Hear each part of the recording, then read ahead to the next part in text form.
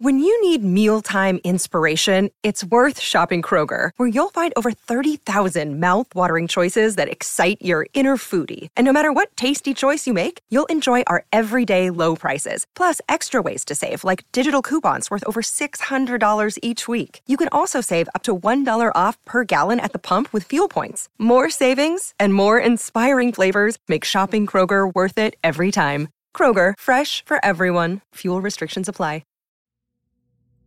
Insomnia Cafe doesn't sound like the name of one of the most successful TV shows of all time. And yet, this was almost the title for a little comedy about 6 New Yorkers navigating life, love and work. So in this episode, as we remember the late Matthew Perry, we discuss why it became so huge and what that tells us about America, as we ask, could Friends be any bigger?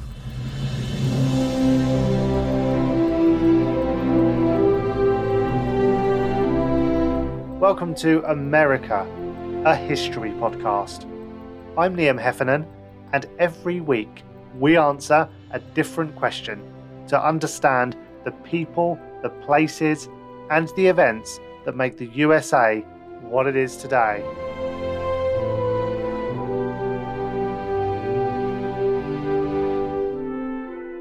Joining me today is Dr. Rachel McLennan, Senior Lecturer in American Literature and Culture and Head of School for Art, Media and American Studies at the University of East Anglia. Rachel, welcome to the podcast. Thanks, Liam. Really pleased to be here and have a chance to talk about this show, which is one of my favourites. Yes, can't wait. And as one of the sort of the first people that I really spoke to about this whole podcast idea, like a year ago now, over a year ago, it's wonderful to finally have you on the show. Oh, thanks. And for me, it's really great to support the podcast as well. So, and to get to do so while talking about a show that I love so much and do a bit of, responding to recent events is really fantastic too. Yeah, of course. And, the nature of this whole episode has come about a little bit unexpected, I guess, due to the very sad and untimely passing of Matthew Perry.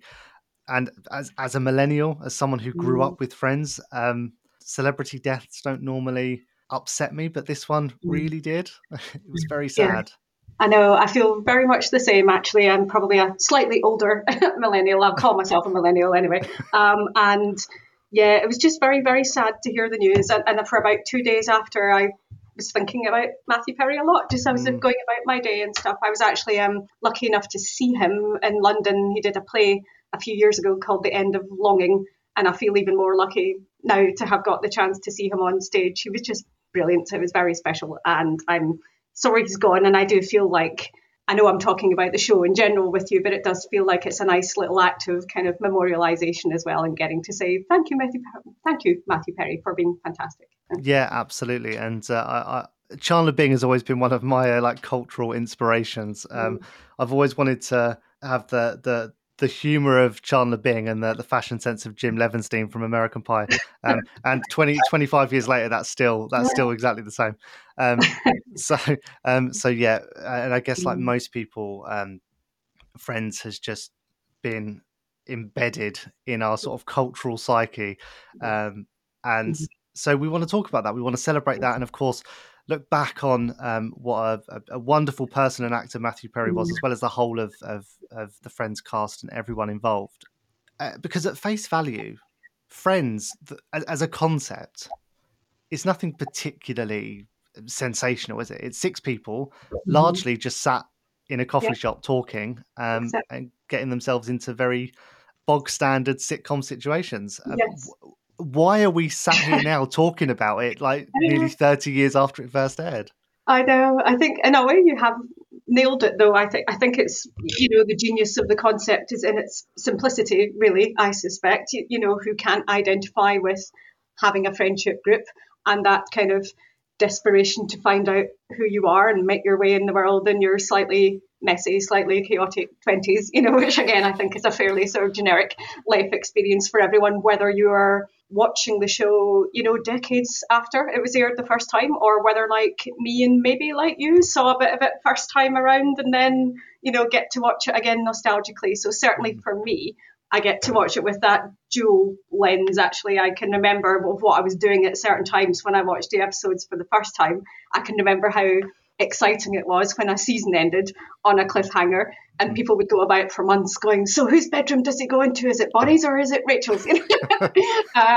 But now, of course, you can sit all day and just like binge, the entire 10 seasons in like a fortnight or something if you have the time and the energy, which I would do if I had the time and the energy. Yeah. But I wonder if that was part of it, though, because nowadays, you can go onto your favorite streaming service and you can just binge something in a day, and then, a month later, everyone's forgotten about it. Friends, like a lot of big shows at that time, it was like event television, because you only had the TV schedule and you had to put aside that specific half an hour of your week to watch the latest episode. And Friends was just huge, and I remember the final episode being this like massive like landmark event that the world felt like it ground to a halt for that hour. But I first started watching Friends, it was, you mentioned the whole sort of Bonnie or Rachel cliffhanger. That was the point that I started watching it, because I remember I must have been about 11 years old, and it was FOMO. It was entirely FOMO. My friends were talking about it and like, oh, Friends is starting again. So I was like, okay, I'll give it a watch. And by the end of that season 4, I was hooked. And then that was it. I had to go back, rewatch all the old ones, and it was just, that was it then. I was mad about it. I know. It's just lovely hearing everybody's different story about it. So for me, I can definitely remember an episode in season 1, like watching that the first time it came out. And it was the one where I think the bulk of the jokes are around Monica and her obsessive sort of tidiness. And it's a Chandler episode, actually. He's got a plot with he's seeing the very beautiful lady who has like a husband and 3 other boyfriends or something like that. And Chandler decides that he can't be part of this very, complicated menage. So that's the first episode I remember watching. But I was only a pretty early teenager. And then when it finished 10 years later, I was finishing up my PhD, So you go through 10 years of a season, or a series rather, is a long time for people. And even if you join in like season 4 or 5, it does become immediately part of your kind of life story, I think, and you start being able to sort of chart your own experiences. And as you say, there were less channels to watch, so people had less viewing options. But it was just such a brilliant show. People wanted to watch it anyway. And I think that it was almost like, if it's not too anachronistic, kind of like a water cooler moment. You would talk about what happened in the different episodes. You would talk about it with your friends, with your family. And I think that whole concept of friendship and sort of community is what the show is all about anyway. So it kind of taps into the viewing experience and kind of syncs that up very nicely with some of the big themes of the show itself. Yeah, and I think talking about it in that way, there's definite parallels to other sitcoms like Frasier, which haven't maybe endured as much as Friends has, but ran kind of parallel to Friends. And I think Frasier was perhaps more designed for slightly older audiences, where Friends really kind of tapped into sort of popular culture and sort of the zeitgeist of the time. But I think what both shows managed to do really well, Friends perhaps gets more credit for it, is understanding that kind of the nature of how it was being consumed, and really tapping into the power of a good cliffhanger at the end of a season. And Friends was brilliant at that, because for that 6 months that it was off air between seasons, people talked about it arguably more than they talked about it when it was on air, because you wanted to know what happened.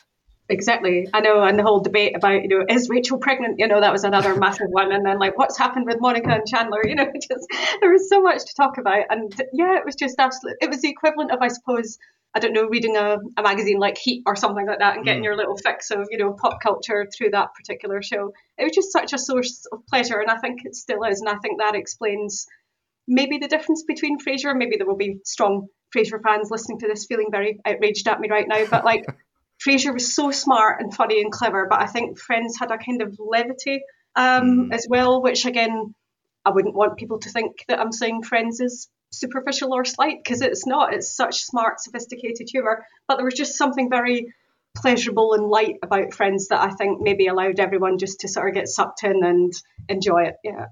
Yeah, I think Friends is a more easygoing watch, but I think it managed to just tap into this kind of something universal. It spoke to people.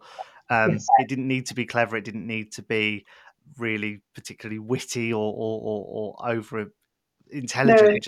No. It was just, I think Friends, more than other shows, perhaps before or since as well, just kind of expertly shone that sort of mirror, or held that mirror up to society and reflected back what people were seeing in their own lives.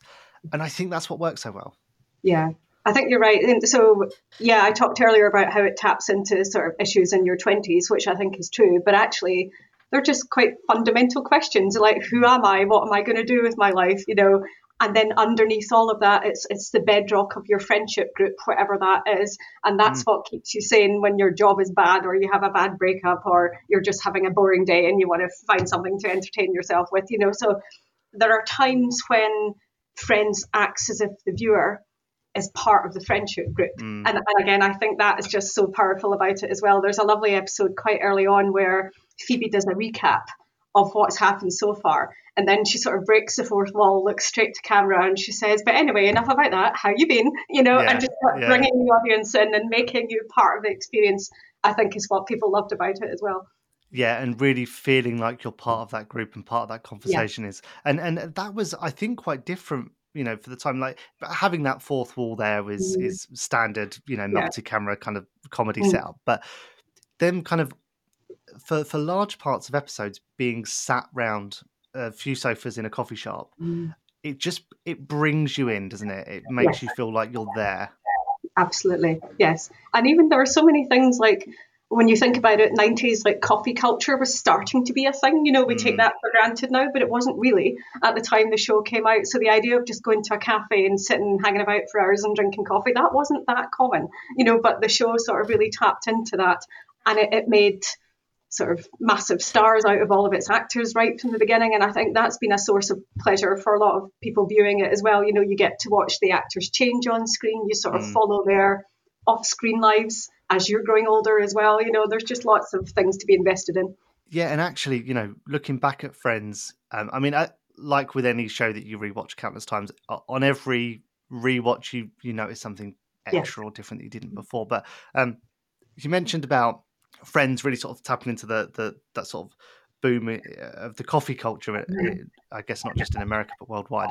But there's that episode, isn't there, where they is it a look back, or is it a kind of what if? I think it was a look back, and Central Perk was a bar, and it was like a pool bar, and they were joking about the fact that it was being closed down and turned into a coffee shop, and kind of ridiculing that, weren't they? So you know, in its own way, Friends really provides a good sort of point in time documentary for what life was like in America, right? Exactly. Yeah, it does. And I was thinking, again, in sort of preparation for our chat, you know, there's no social media in Friends. You know, they don't sit around the sofa having their coffees and saying, oh, I've just uploaded this image to the gram. And, you know, or someone was really awful to me on Twitter and like, what do I do? I've got into trouble at work. You know, there's no social media element in Friends, but that doesn't date it, weirdly, for me as well. Yet in other ways, it is so absolutely of its time. You know, we've talked about coffee culture, for example. You can watch, I don't know, I quite enjoy watching the changing fashions and hairstyles and things like that as the decades go through as well. So, yeah, I think you can probably tell it's just a source of endless pleasure, really. Yeah, and I wonder, because we watched Friends at the time, so there's, I think, to us, there's something quite nostalgic about Friends, and we grew up in that time. But Friends remains a huge show, to the point where I think reportedly each of the cast members was still, even up to now in 2023, earning like $20 million a year each in royalties. You know, it was $1 billion property per year for Warner Brothers, and it ended in 2004. What is it about Friends that clearly doesn't just speak to those who were fans at the time, but to whole new audiences who are rediscovering it? I think, so again, this is going to sound very historically specific, but I think it's a sort of illustrative example. So after 9/11, there was a boost in viewership of Friends at the time, because people saw it as a comfort watch. And I can very much see that in the wake of such a sort of national or global tragedy. People wanted to watch something sort of a bit more friendly and reassuring. But I think that's why people watch it now as well. You know, even if you didn't grow up with it at the time, I still think the humour is so sharp. It's broadly optimistic and reassuring. Again, we could talk about maybe some of the gaps it has in its representation, but on the whole, it tells a optimistic, cheering story about the power of friendship.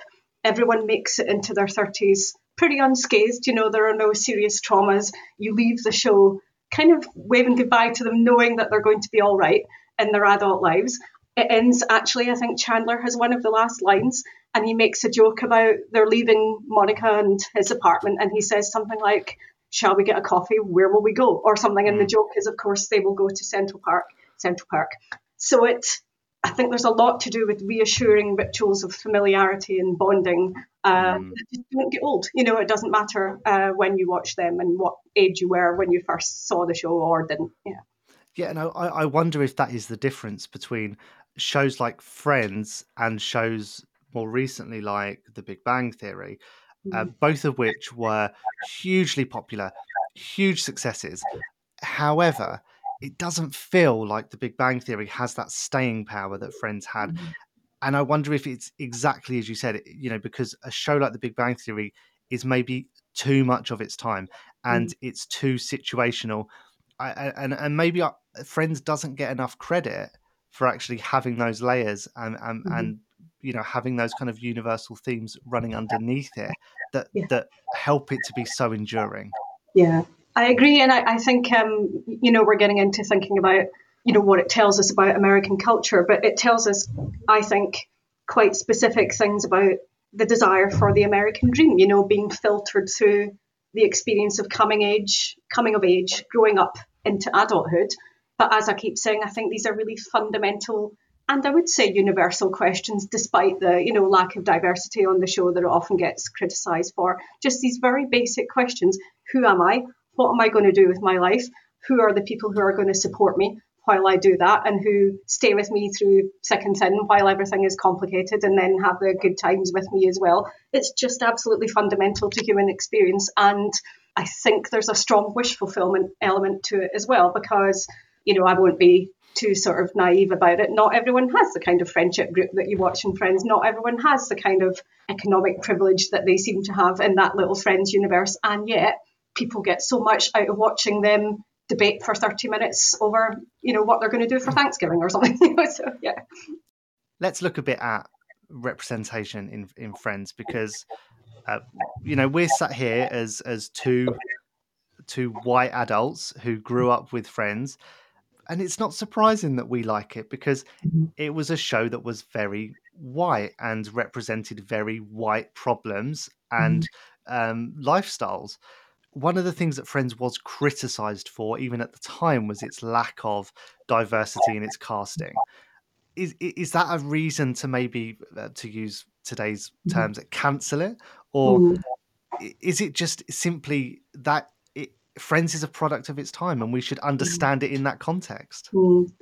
I think, yes, Friends is a product of its time and we should understand it in its context. I think that doesn't mean it gets a free pass on criticism, however. And at the same time, I would say, no, it doesn't call for cancellation. So, like, I suppose I'm taking a sort of middle position in terms of those debates. And I can't lie, you know, being a massive fan of the show, you get kind of defensive about it. You don't like to hear sort of problems with it. Whereas I think there are a lot of other occasions I would be all over something for, you know, taking it down for its lack of X, Y, Z, and it's not portraying things realistically. Does it really think this is a version of New York? You know, all of that kind of stuff. But I can't imagine people will be listening and saying, oh, maybe you're giving it a bit of an easy time, you know, because you like the show so much. But I still think those questions about aging, about what it means to become an adult in America are fundamental. I don't think the show does represent them in a universal way, but the questions are universal, if that makes sense. So I understand why not everyone will love the show and be gushing over it in the same way that I am, for sure. Yeah, of course. And you know, it's quite funny to look at some of the reactions that Friends gets nowadays, and it is under the microscope more, which is a testament to how big it is versus other shows of the same time. The political correctness, the sort of those faux pas that would be unacceptable nowadays are scrutinized and they are being picked up on. But as you say, it's not an excuse because it was made in the 90s to forgive that. but perhaps we should be looking at Friends now more as a snapshot of the time it was made. You know, this isn't just about the show trying to reflect society at the time. It's also about what the makers of that, what it tells us about the making of the show, and that the kind of the thought processes behind that, because that in itself tells us a lot about where society and culture was at the time, right? Exactly. And I suppose when the show began, there was no conception of what a massive success it was going to be and that it was going to go on for 10 years. And I suppose if you had the benefit of hindsight, you might say, well, actually, we will have a much more diverse cast. We can tell lots of different stories because we've got 10 years, to explore all of this. But that didn't happen at the time. I do think there are many areas in relation to, race, gender, sexuality, where it really does fall down, and there are a lot of jokes that are not very nice. And for a show that is so smart about its humour, and again, I think that's where it doesn't deserve just being let off the hook, because the show shows that it can do high quality, sophisticated humour that doesn't have to reach for stereotypes, but it does do that sometimes, so I think it does deserve being pulled up and more for that.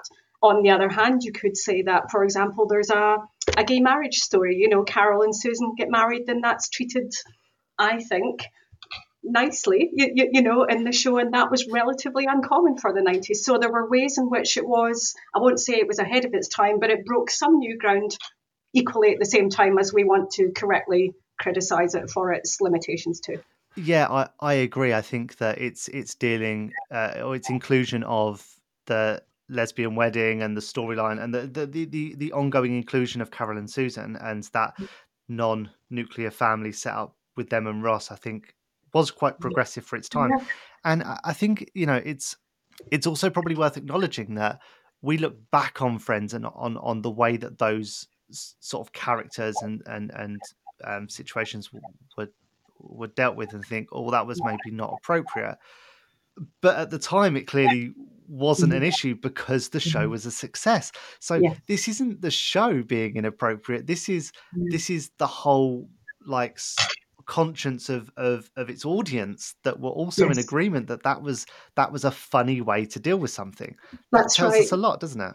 It does, and if we want to criticise the show for certain things, well, we want to criticise the America or the audience, that the show makers and producers thought would find acceptable, this particular content, So I think there are questions to be asked of everyone, I suppose, and what the standards of appropriateness were at the time. I think it's interesting also that there's definitely a kind of 90s revival moment in television. I'm watching a few things at the moment, and the 90s does appear to be a historical moment that a lot of programs are reaching to. I'm sure it's for that nostalgia trip again, because a lot of the people probably producing and writing the shows these days are probably in their 30s and 40s and were coming of age themselves in the 90s. So I'm sure that's why the 90s itself is being mined at the moment. So Friends is, again, it always seems to be part of its moment, doesn't it? It's now important because people are revisiting the 90s and having this kind of cultural re-examination that we're talking about as well. But sorry, this is a long-winded way of saying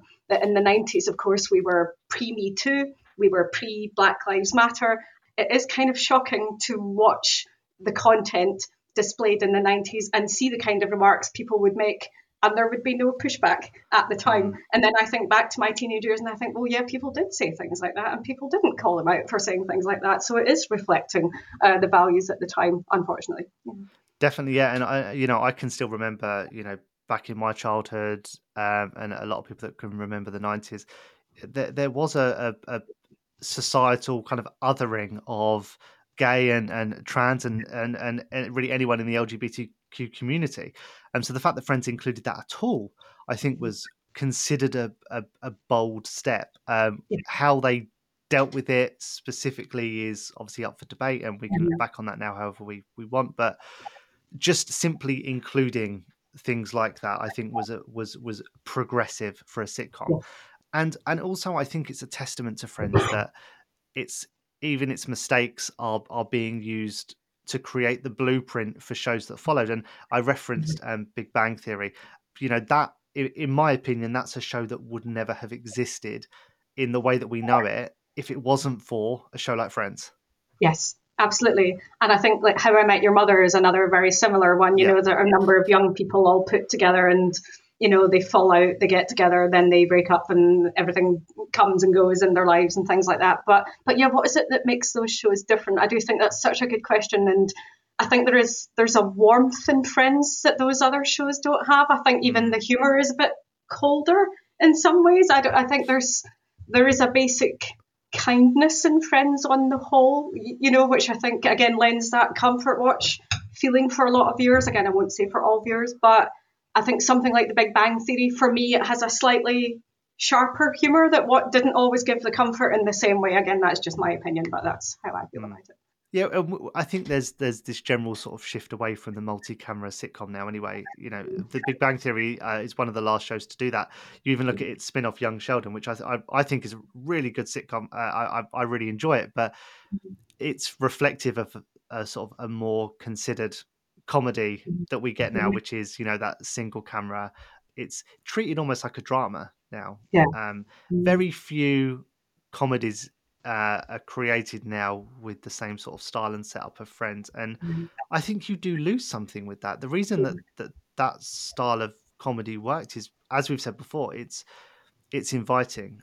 There's something comforting about it, and it's really bingeable. We know it's not particularly clever or high-end TV, but it's easy viewing. Yeah, it is, and yet I still think a lot of work goes into making it easy. I still think being able to get some of these plot lines out of really quite banal small details. Like you get, I don't know what, like 15-minute chunk out of Rachel, Monica, and Phoebe wrestling over a wedding dress in a sales rack or something. Like really small details of people's lives, and it manages to be amplified and find the humour and the pathos in quite small things. I think that's very skilled to be able to do that, and a lot of other shows can't do that in the same way.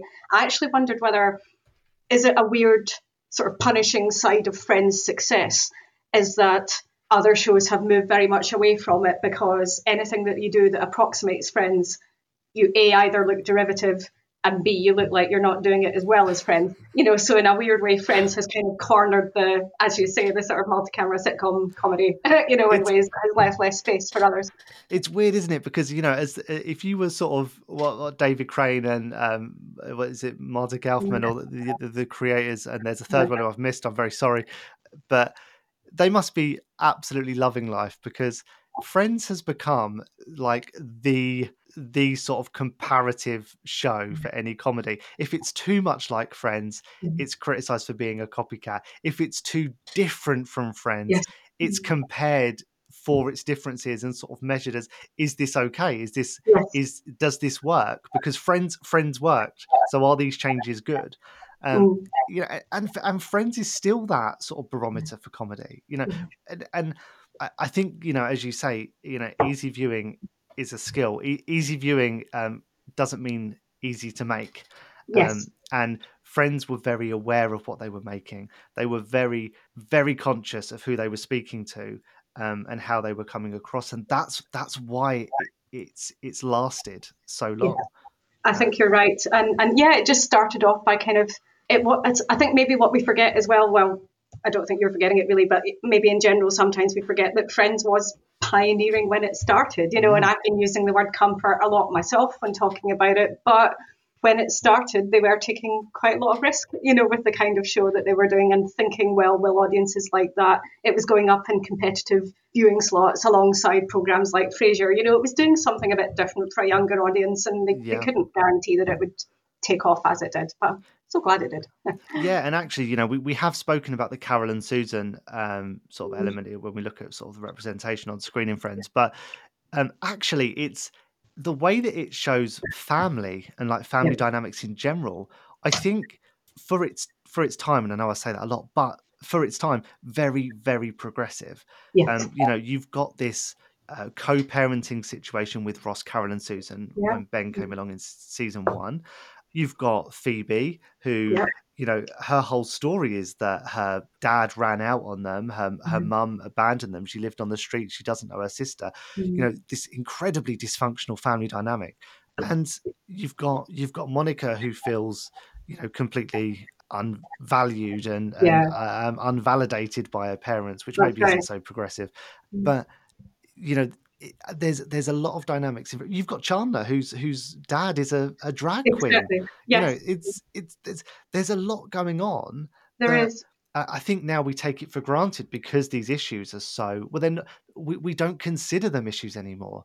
I think that's right. I know, and again, that is where it was groundbreaking, I suspect, and people were able to maybe look beyond some of the specifics of the family arrangements that you were watching in Friends and thinking, okay, it's not exactly like Phoebe's story or Chandler's story, but I know a bit about family dysfunction. I know a bit about tension. I know a bit about feeling that, I don't know, my parents think my sibling is great, but not me, or something, so there's a lot of things like I'm not saying I think that, by the way, but that's not a personal story. But I think there was a lot in there. And actually, I was thinking just while we were talking, so something like Elizabeth Wurtzel's Prozac Nation is a very famous memoir. It came out in 1993, I think, which is the year just before Friends, and became a real kind of talisman for Generation X. So we've been talking about it more in relation, Friends more in relation to millennial culture, but actually it would be interesting to hear probably the views of somebody who is about 10 years older than us, who would be closer to the age of the actors in Friends when they were doing the show. Because, Matthew Perry was 54, I believe. And to hear things like even divorce wasn't as widely talked about or acknowledged, I think, when Friends came on the scene, So if something like that wasn't even getting the kind of wide traction that we're used to, then we can think about how much further Friends went with the kind of different family scenarios it presents us with. Yeah, exactly. And, Friends, for all the reasons that we might look back on it and say that it was problematic, I think also are the reasons that at the time it was so significant in driving conversations forward and normalizing things that before Friends were very excluded from the sort of national conversation.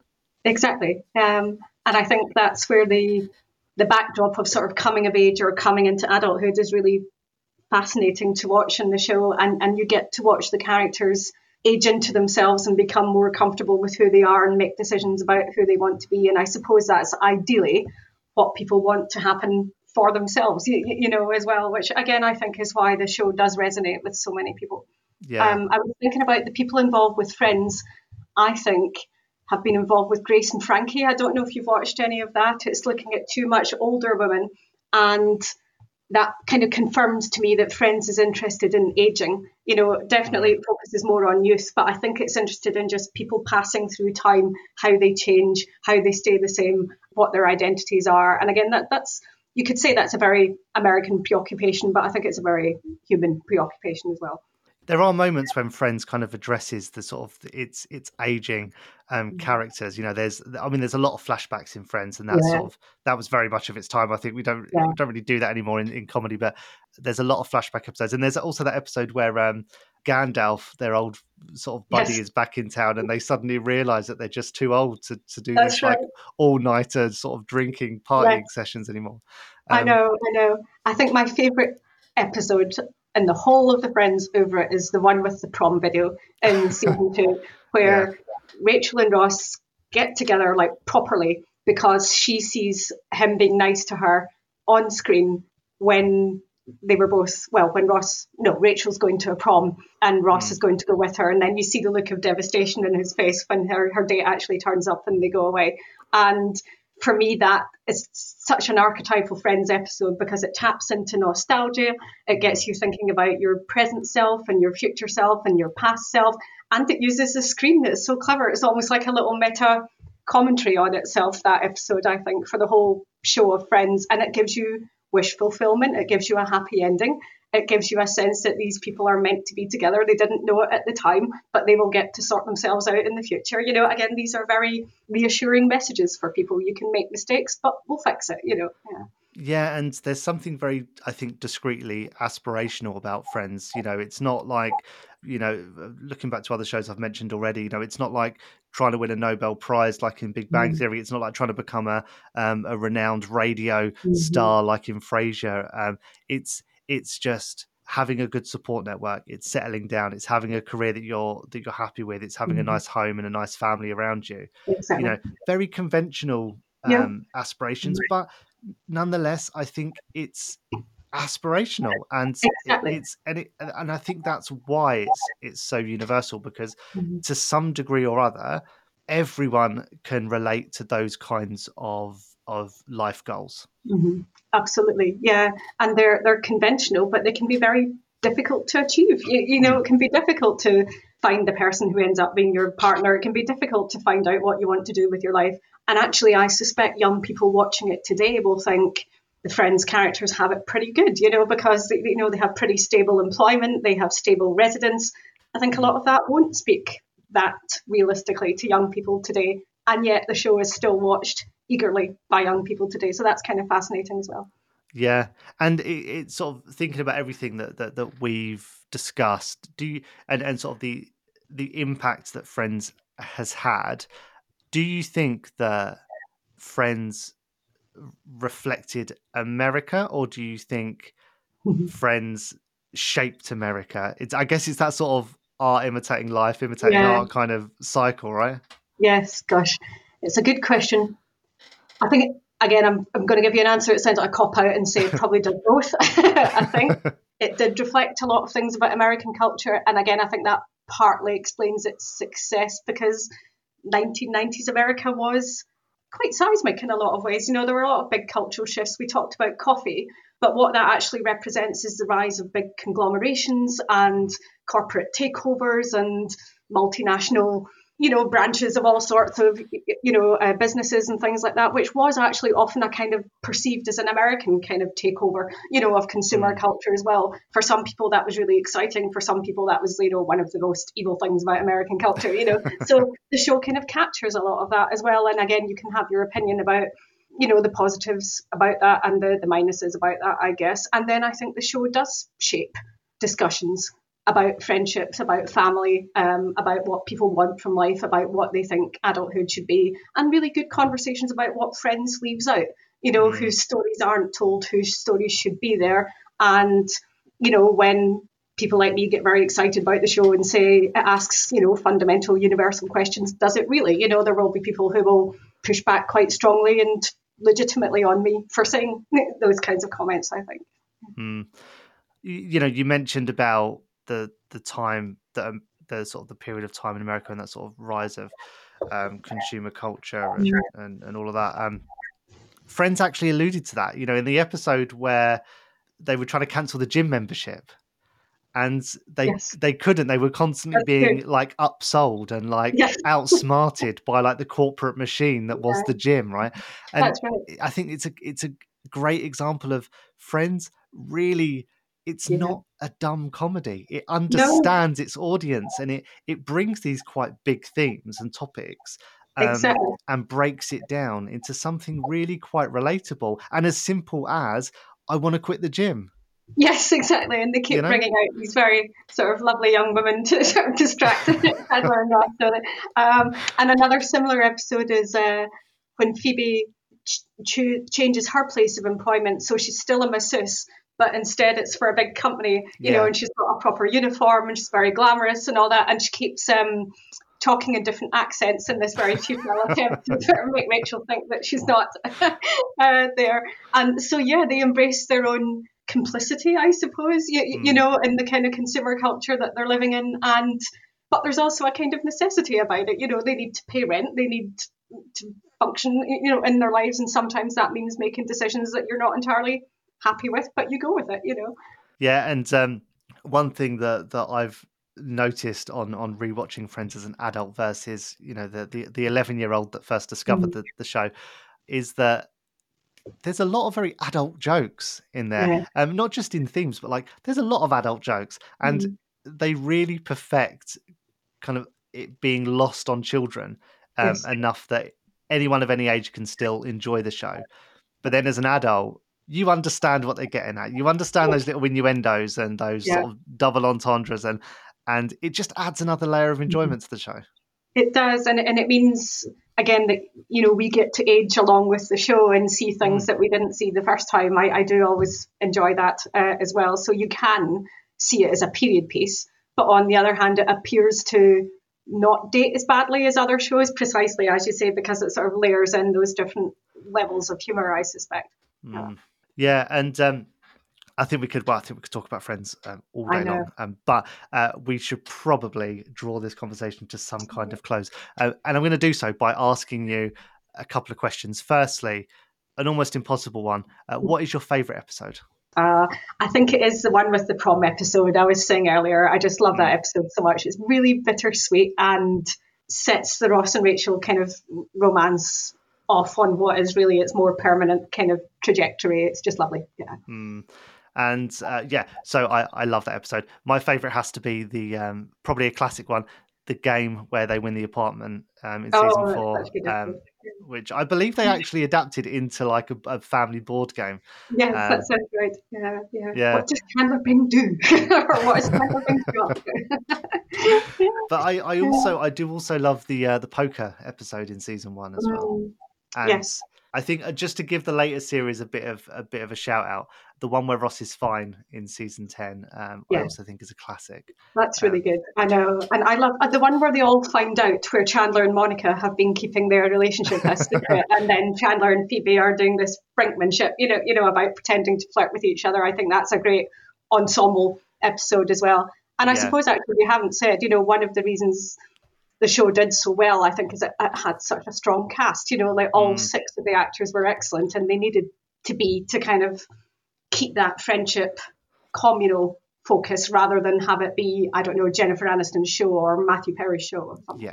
Yeah, and I think that was very deliberate, and also I think that was driven a lot by the main cast as well. To really, you could tell there was a lot of solidarity, and not just in, you know, the storylines that they got on screen, but that went backstage as well. You know, they stuck together and made sure they were all paid the same. Exactly. You know, I know, and I think actually not to, you know, talk on too sensitive topics, but, you know, Matthew Perry, again, it's pretty well known that he's had a difficult time with, you know, addiction and substances and mental health, and I think they rallied around him as well. I think they protected him, they tried to support him, and you didn't see them all talking to the tabloids about, oh, he's such a difficult person to work with, I can't stand it. You know, there was none of that, and I think they all looked after each other in ways that are very moving.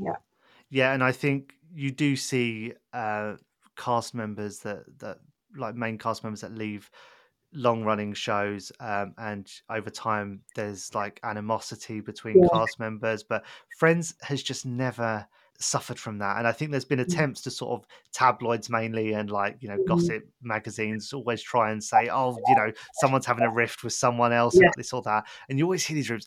It's never true. You know, in reality, they all just seem like such a close group of people. I think they are. And again, I know you want to wind things up, but I sometimes wonder, is part of that because they had a mixed gender cast? You know, so Sex and the City is one of the ones that gets the fiercest kind of chat about, oh, the women don't like each other, they fall out. You know, it's Sarah Jessica Parker's mad at Kim Cattrall and all that stuff. I think that there's a lot of sexism there, and the fact that it's women all together means you can tap into stereotypes of like bitching and catfighting and things. Friends slightly avoided that, I think, by having men and women, you know, being its main group of characters. But I do think there's something specific about that particular group of actors. They worked together for themselves. They didn't allow one person to kind of take supremacy over the others. And actually, that's interesting to think about in relation to American culture, that tension between the individual and the community, you know. So the show plays on all of that, both in terms of its content and in terms of its sort of cast relations. Yeah, definitely. And thinking about the cast, you know, we don't often give the supporting cast much of a shout out. Who's your favourite supporting character in Friends?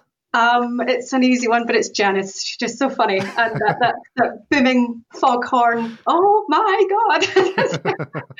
I think you just know as soon as she comes on the screen that you're going to be in for a good sort of comedy subplot. Yeah. What about you? That's a good point, actually. Janice is used so sparingly but so effectively, isn't she? It's great. Mike has to be mine. I think Mike, bringing him in like so late as well. I'm always surprised at how few episodes he was actually in. But Paul Rudd, I mean, at the time you didn't realise what a great comedy actor he was, because that was sort of his kind of one of his breakout roles. But he stole every scene he was in my opinion. I love Mike. He is fantastic, and I guess maybe Gunther a little bit, you know, nice to mention him as well. I'm sorry, I can't remember the actor's name. I know he, passed away during the pandemic, I think, as well. But again, the unrequited love for Rachel, which again was a bit of a subplot. There was a time in the 90s where it felt like all the plots were about somebody being in love with Rachel or something like that, and why not have Gunther as well? That seemed to be very cleverly done, I think. Yeah, Gunther was that sort of reassuring kind of constant, wasn't he, in the background? Yeah. Yes. I wonder if he was meant to be a sort of audience proxy or something, the sort of person in the background listening in, and the friends are friendly to him, but he's not part of that inner circle. I don't know, maybe a sort of complicated version of an audience mirroring there. Yeah, interesting. And finally, just to end this episode, the all important question. It's a two-parter. Firstly, were they on a break? And secondly, whose side are you on? Oh yeah, I'm on Rachel's side. That's an easy one to answer. I think they were on a break, but I think what Ross does is very dodgy. To put it mildly. So I have no sympathy with his behaviour, and I don't think he gets out of it by saying they were on.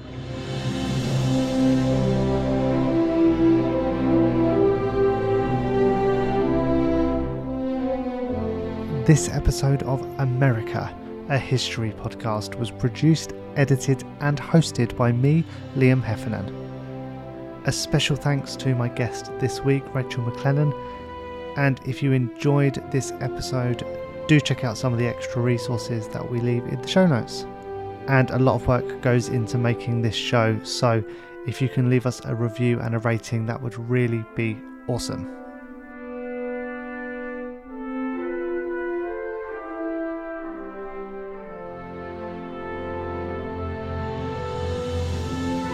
Next time, I'm joined by David Silverman as we look at some of the real history behind Turkey Day, as we ask, what is Thanksgiving?